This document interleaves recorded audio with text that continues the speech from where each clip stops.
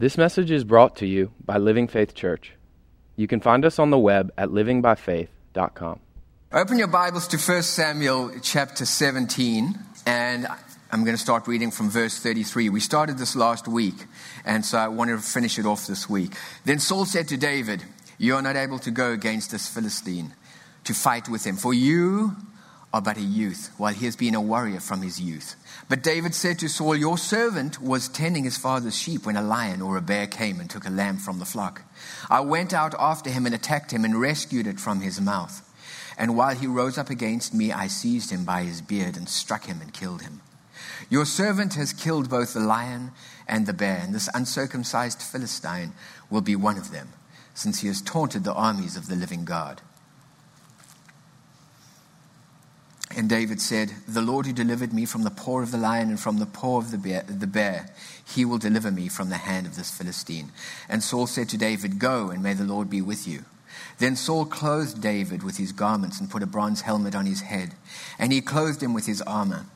David girded his sword over his armor and tried to walk, for he had not tested them.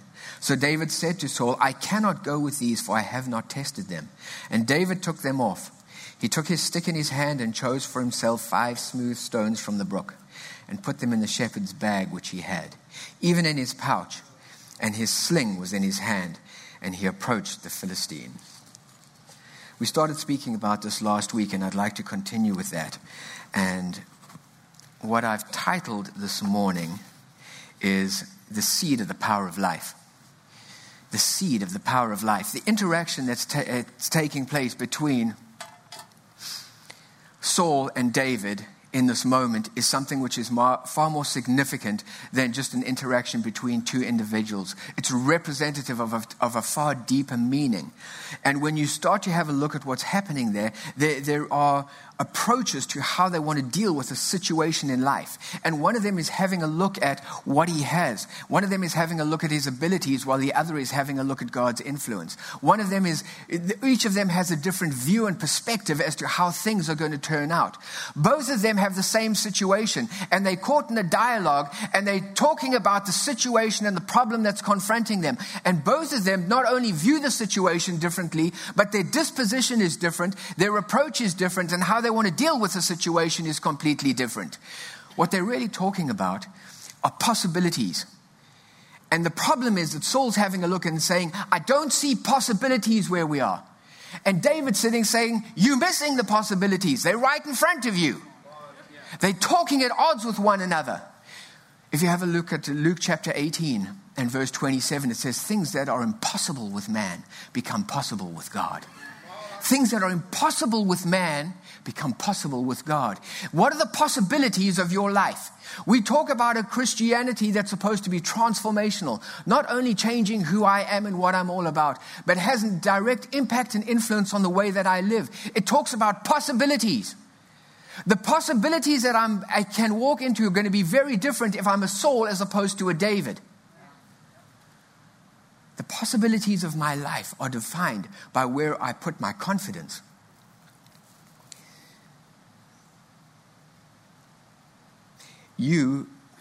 I'm going to do a little bit of overlap between last week and this week, because it's the only way that I can move forward to kind of bridge the gap on some things. But we spoke last week about the fact that you were built for the earth, but you were designed to live from God. You were built for the earth, but you were designed to live from God. If you have a look at Jeremiah 1 verse 5, it says, "I knew you before I formed you in the womb. Before you were born, I set you apart. I ordained you to be a prophet to the nations." He's talking about Jeremiah. He's saying everything that happened in your life I was aware of before you were even conceived. I considered every part of who you are. What he's saying was, in order for you to accomplish the purpose that I'm making you for, I want you to be aware of the fact that I'm going to equip you for that. As a result of it, what he's saying is, I'm going to give you the gifts that you need. I'm going to give you the mindset that you need. I'm going to give you the talents and the abilities that you need. I'm equipping you, and I'm building you for the earth. I'm putting some stuff on the inside of you that makes you who you are and makes you different to different people. That's why I never look at anybody else and sit and say, they are better than me in an area, or they're different to me, or they're excelling in something and maybe I should be doing that. You weren't built for their purpose. You were built for your purpose. You were built for the earth, and God has gifted you to fulfill what He's built you for. That's why you are different. That's why you're unique to everybody else. You were built for the earth, but you were designed to live in relationship with God. The first things that God says when He created man is He blessed him and He said to them, be fruitful, multiply, fill the earth, have dominion. What is He saying? He was talking to man about man's role. He was sitting saying, because of who I've created you to be, and because you live out of relationship with me, I've built you to be able to live on the earth. But I need for you to understand that if you want to walk into the fullness of blessing, if you want to walk into fruitfulness, if you want to walk into authority, if you want to walk into what it means to be a dominion figure, you're going to have to get that out of relationship with me. There are things that we get that we were built from, and there are things that we get as a result of relationship with God. Both of them are important. Don't discount one or the other. Christians have a tendency to sit and say, you know what? I want to get rid of all of my natural stuff because I'm a spiritual being. You are a spiritual being, but God built you for both things. You have a plan and a purpose and an intention that He put you on this earth for. And you need to fulfill that. And in order for you to fulfill that, you need both why you were built and relationship. You've got to have both things. It's not possible to be a spiritual being without having a natural manifestation. If you want to walk into God's healing, where does it manifest? If you want to walk into God's prosperity, where does it manifest? The things of the spiritual are designed to have influence in the natural. Why? Because I built you for a reason, but you're designed to live out of relationship with me. And when I bring those two things together, things start to happen in our lives. The problem that Saul had is that Saul understood and knew why he was built, but he wasn't living out a relationship with God. When we understand why we are built and we are accustomed to our abilities and we're able to manage our life and we live from a place where we are so capable, the challenge with it is we step into managing those things. I take control and I take ownership of my life. And when I take ownership of my life, there is no room for influence. When I take control of my life, the challenge that I have is I don't see Goliath the way that David sees him. David is sitting saying, don't you understand the greater one and what he's capable of doing? And Saul's sitting saying, you're not going to be able to succeed in this. You're too young and you're inexperienced and you don't have what it takes and you don't have the training and you don't have the skill and you're not big enough. But I'll give you my armor. What is he saying? He was looking at him from the way that he was built. He was looking at him from the way that he was put together. And he was sitting saying, if I look at what you can take and your abilities and your gifting, you don't have what it takes to be successful in life. That's what relationship with Christ is all about. He introduces us to possibilities that I'm not able to step into when I take ownership of my life. The whole purpose of grace is to sit and say, there's something new I can offer you, but you're going to have to let go of that ownership and grab hold of relationship. I got to do something because all of a sudden I can begin to step into something new. I can begin to step into something different. Your gifting and the way that you were built is not a bad thing. Never shun the way you were built. You were created and built for a purpose. You see, if we live from our works, it gives us the ability to be able to do certain things. It gives us the ability to be able to run our lives. It gives us the ability to even be moral. The challenge with it is, unless we live from relationship with Him, we never engage power.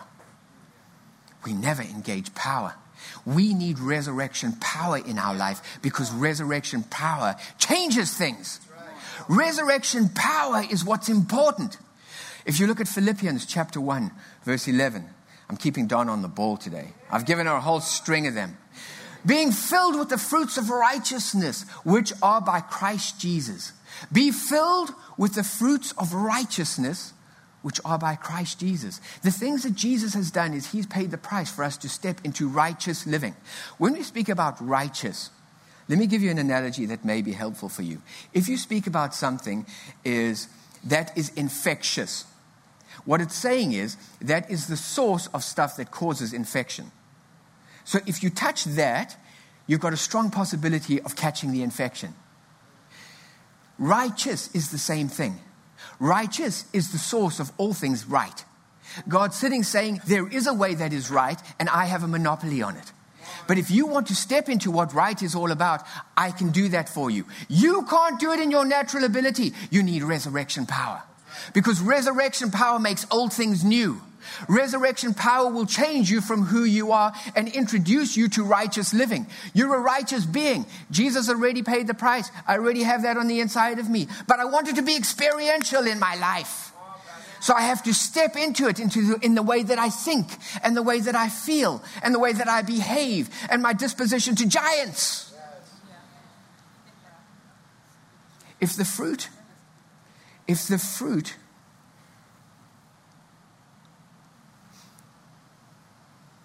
of self-righteousness is dead works, the fruit of Christ's righteousness is resurrection power.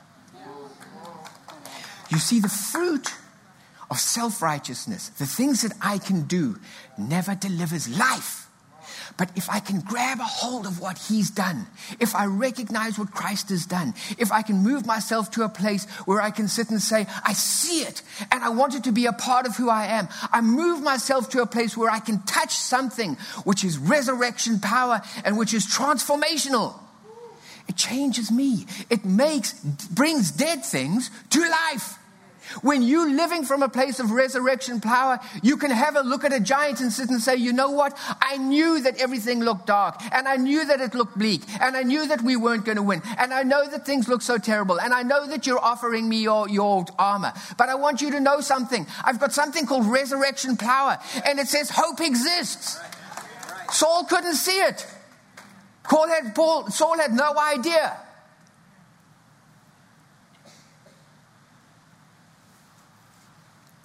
The thing about resurrection power is this.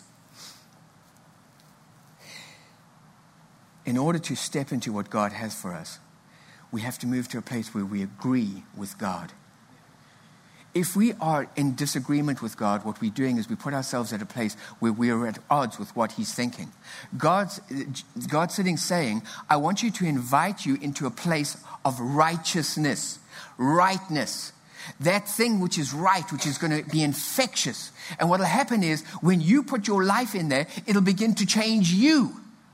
And once it changes you, it begins to change your disposition and the way that you handle life.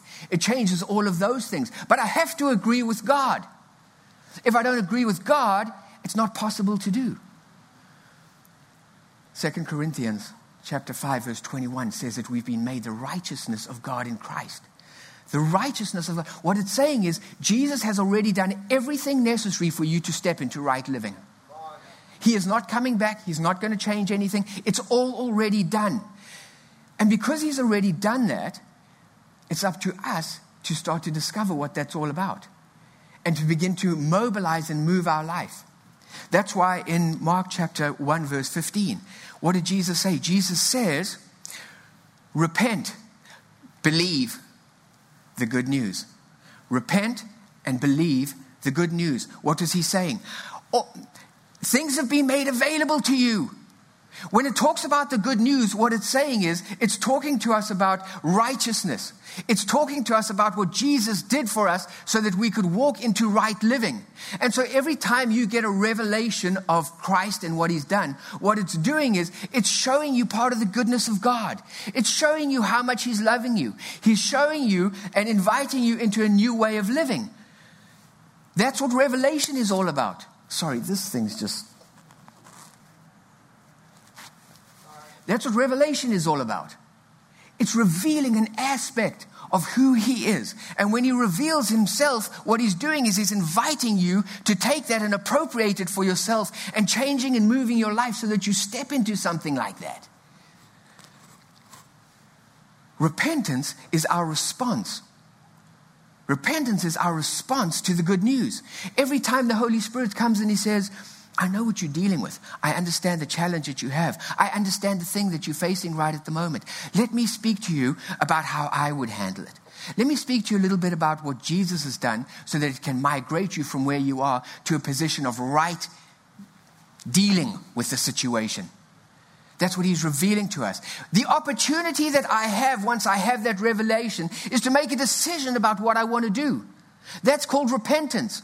Repentance is all about responding to Jesus. That's why repentance is not a sin issue. Repentance is a faith issue.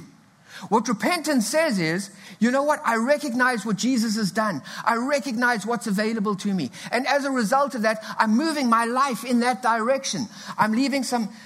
I need to get this fixed. Sorry, this is... I don't know. Can somebody fix it? The thing about it is, where was I up to? It's our response to it. That's why... No, it keeps pulling. I don't know what the problem is.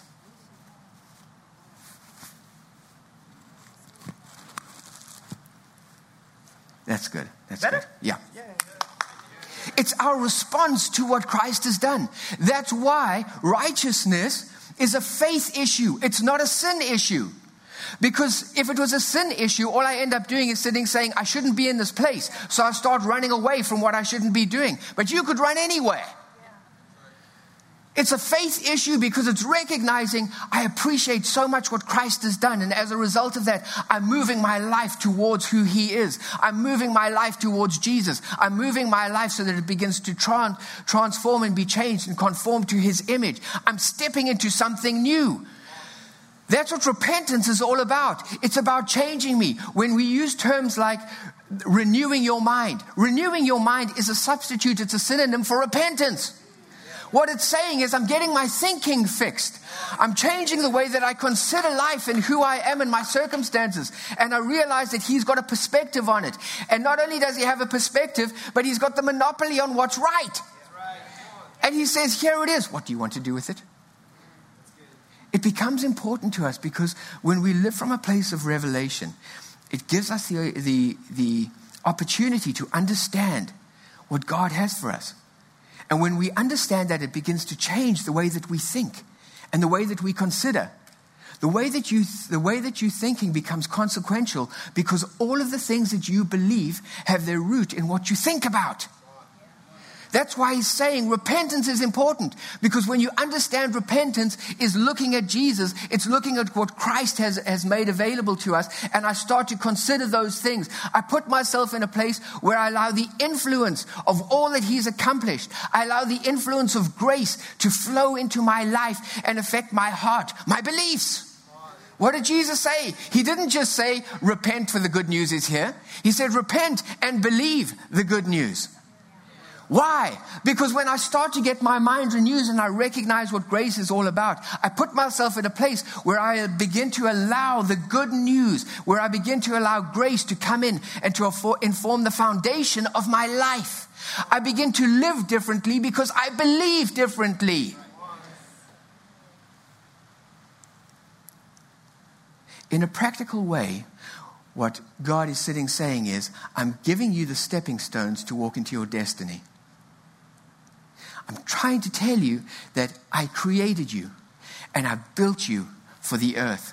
But when you come into relationship with me, what I'm going to begin to do is I'm going to start giving you revelation. I'm going to start seeding your life with opportunities to sit and say, I don't want to do that anymore. I'm wanting to make this change. I'm moving in this direction. Why? Because my destiny is important to me. And the only way that I can realize my destiny is when I connect with the one who made me. Otherwise, I'm guessing. I hope it works, but I'm guessing.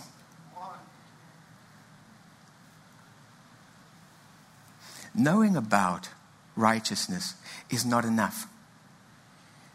We have to let it affect our beliefs. We have to be responsive to when God says to us, you know what? There is a right way to do this. When we have the Holy Spirit who lives on the inside of us with regularity, what you'll end up doing is as you navigate and move through life, you'll find that you feel a check about certain things. I feel uncomfortable about this. I feel like I want to stop for a moment and listen to what the Holy Spirit has to say, because he's speaking. He's talking to you.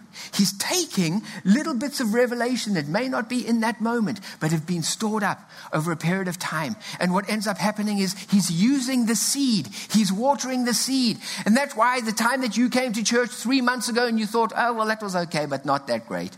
And all of a sudden, he's starting to take a little piece of that and doing something with it. Why? Because he's starting to say it has relevance right now. I want to invite you into something new. What are you going to do with it?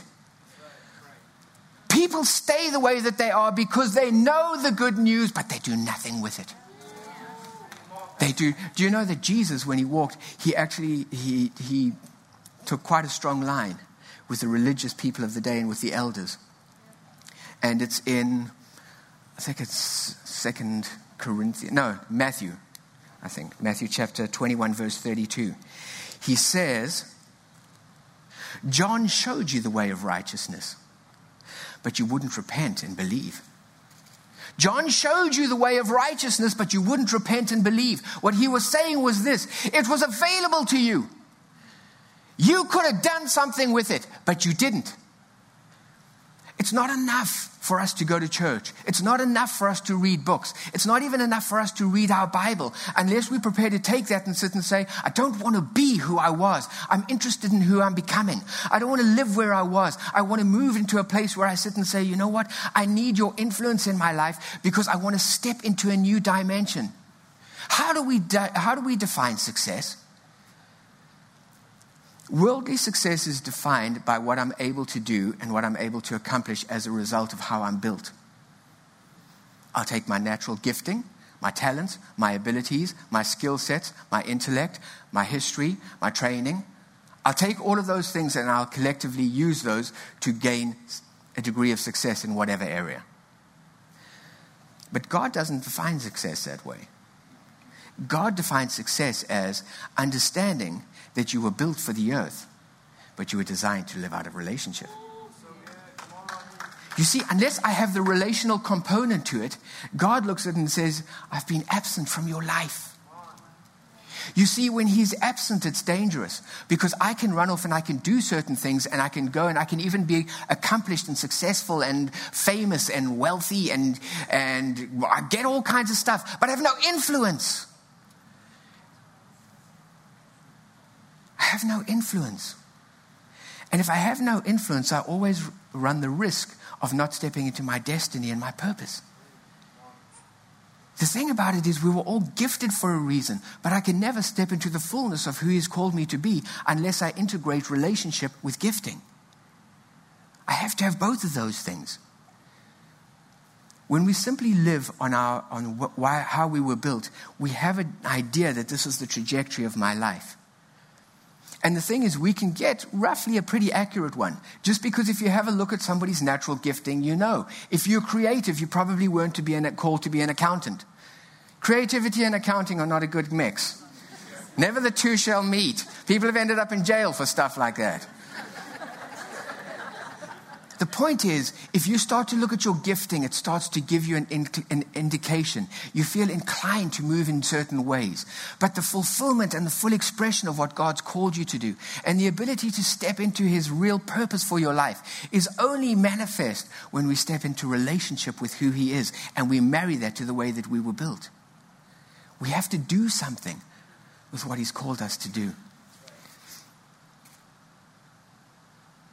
The challenge, and what was so difficult for Saul, was that he was so stuck. He was so stuck and caught in how he was built that he couldn't relate to David. And David was so overwhelmed with God's influence in his life that all he could do is talk about where he's been. All he could talk about was bears and lions. All he could talk about was overcoming. And Saul couldn't see it. If we are more aware of what I'm capable of doing, as opposed to what God can do through me, I'll never see the value of a slingshot.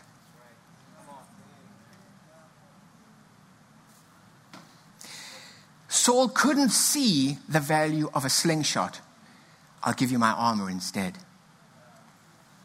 You see, the thing about God is going to work with what you have. But unless we're able to live out a relationship with him, what we have in the hand, we may not recognize the value of what's sitting right there.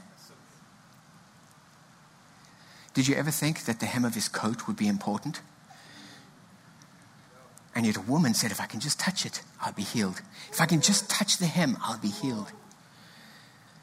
What about feeding 5,000 people? How about 5 loaves and 2 fish? You see, if I view my life and I view what I have in my hand right at the moment from a natural perspective, I'll miss the value of what I'm looking at. God has given each of you stuff that you're sitting with right at the moment. And what I'm telling you is that you may be sitting on a gold mine. I'm not talking necessarily in terms of wealth. It could be in a multitude of things. You could be sitting on something that stands the potential to bless you in the most incredible ways. But you don't see it because I'm busy looking at it from how I've been built as opposed to how to relationship with him. When I shift my view and I suddenly see things, suddenly I recognize that there are potentials and opportunities available to me that I never saw before. And I begin to value the slingshot as opposed to the armor. Jesus recognized that, and Jesus lived that way. That's why Jesus says in John chapter 5, in verse, I think it's 18 or 19, he says, the Son can do nothing of himself except what he sees the Father do. What was he saying? I can do nothing of myself. It's everything has to do with the Father. He put himself at a place of humility where he recognized, I was built for purpose. I know what my purpose is, but I'm living out of relationship.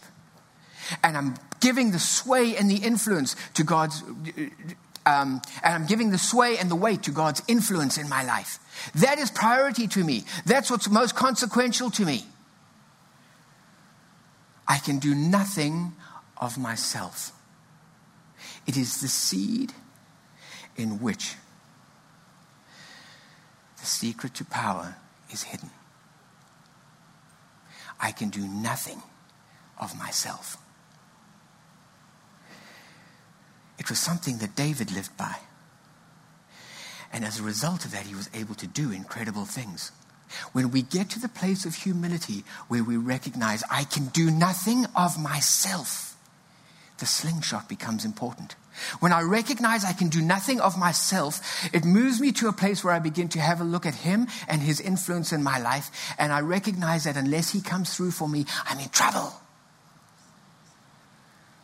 Because it's about dependence and relationship. It changes everything. A God of love and a God of goodness who loves you so very much is waiting to give everything to the person who is prepared to have nothing.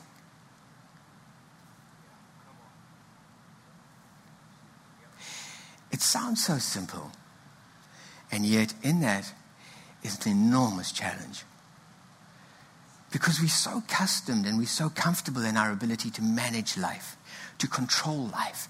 We're so comfortable in the fact that if you leave it up to me, I kind of know what the outcome's going to be.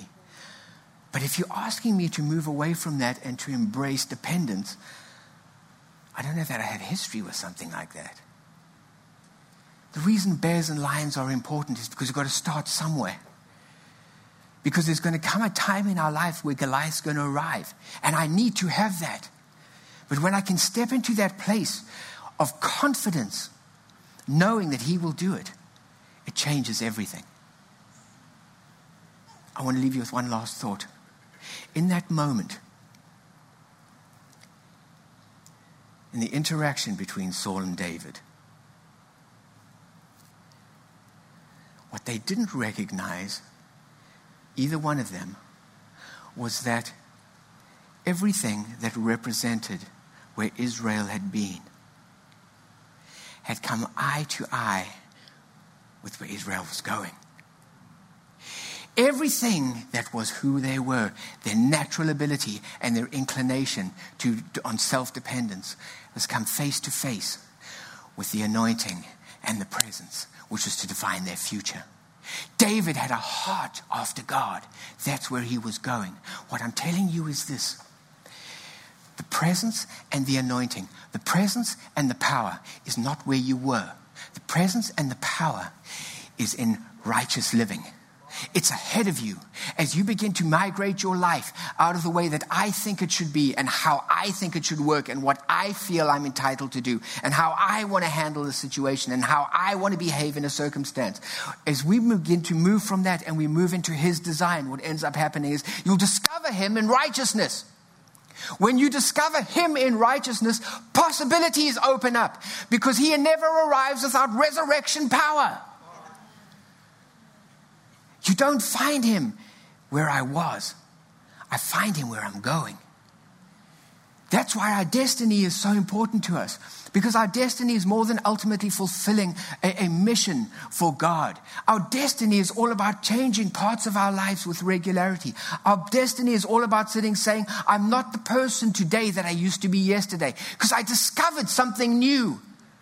And I'm relying and I'm looking for the Holy Spirit to use resurrection power to change me. Because I want to be somebody different.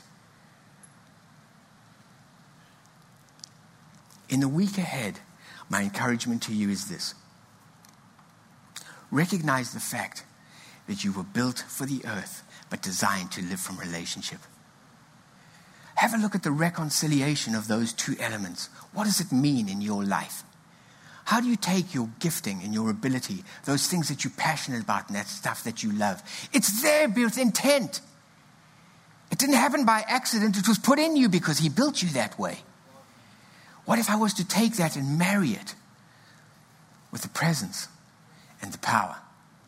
What would that look like? As you step out this week, you're going to have opportunities to encounter areas of your life that may not be living from God's right design. What a joy. What a joy. You've discovered something that I can let go of and I can step into newness. Let me tell you, the saddest part of people is their blind spots. Because if I see it, I can do something about it. If I know that I'm dealing with this, if I know that I've got whatever the issue might be, I can deal with it because I'm aware of it. The hardest people to deal with are people who have blind spots. Because you go and speak to their family and they'll all tell you how terrible it is. And you go and speak to their friends and they'll all tell you how awful it is. But you go and speak to the person and they're horrified. Me? I'm offended. Oh, that's a sensitive to a word for me these days. Oh. Okay, I'll just leave you this parting thought because I have to say that about this. Please grow beyond offense. Please. You know what? I can't live in offense and grow into my righteousness. Because the thing about it is iron sharpens iron. But we never want to run into anybody because they might hurt me. Maybe they're telling you something that you need to see. Maybe they're telling you something that's been plaguing you forever and a day. And nobody else had the courage to tell you. Everybody at work talks behind your back because nobody wants to say anything. All of your friends will sit and gossip on the phone and they'll never say anything to you. But somebody will sit up and say to you, you know what? I'm offended. I'm leaving. I'm not interested in those people. I'm not having that friendship in my life anymore. They just don't appreciate me and value me for who I am. Maybe they love you too much to leave you where you are.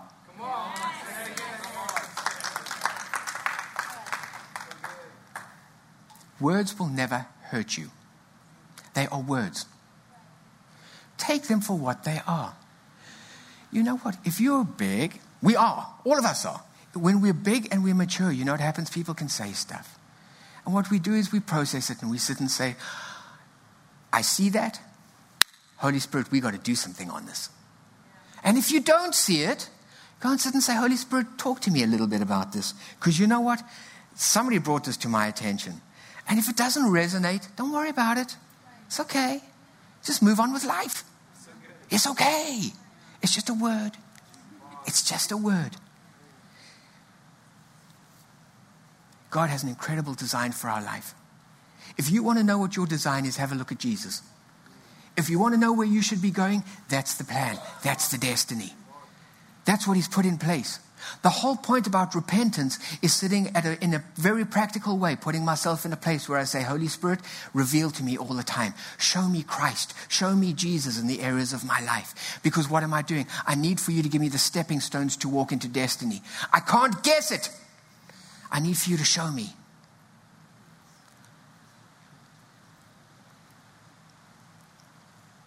What a room of fabulous people. Hey? Gifted, blessed, anointed, power. Imagine what we could do in Northern Virginia. Isn't that exciting? Father, I just want to thank you for every person that's represented here. I want to thank you, Father, that you built every person here for what you've designed them to do. And I'm so excited about their life, even if they're not. I'm excited about their life. I want to thank you, Holy Spirit, that you come into their lives like a tidal wave. And Holy Spirit, I just pray that you move in there. And I pray that you touch them in ways that they've never been touched. I pray that you flood over areas, that you ignite passion. I pray that you just illuminate how you want to get involved with them and the places that you want to take them. I want to thank you, Father, that every person here walks into their destiny and what you've designed for them. I thank you, Holy Spirit, that you never leave us nor forsake us. And even when we get upset and even offended for all the people who aren't here, those people, I thank you, Father, that you still hold them tight. And you sit and say, you know what? We can deal with this and we can move forward. I bless you and I thank you that every person here is blessed and prosperous. And I want to thank you that the week that they enjoy ahead is full of encounters and relationship with you. We bless you for it in Jesus' name. Amen.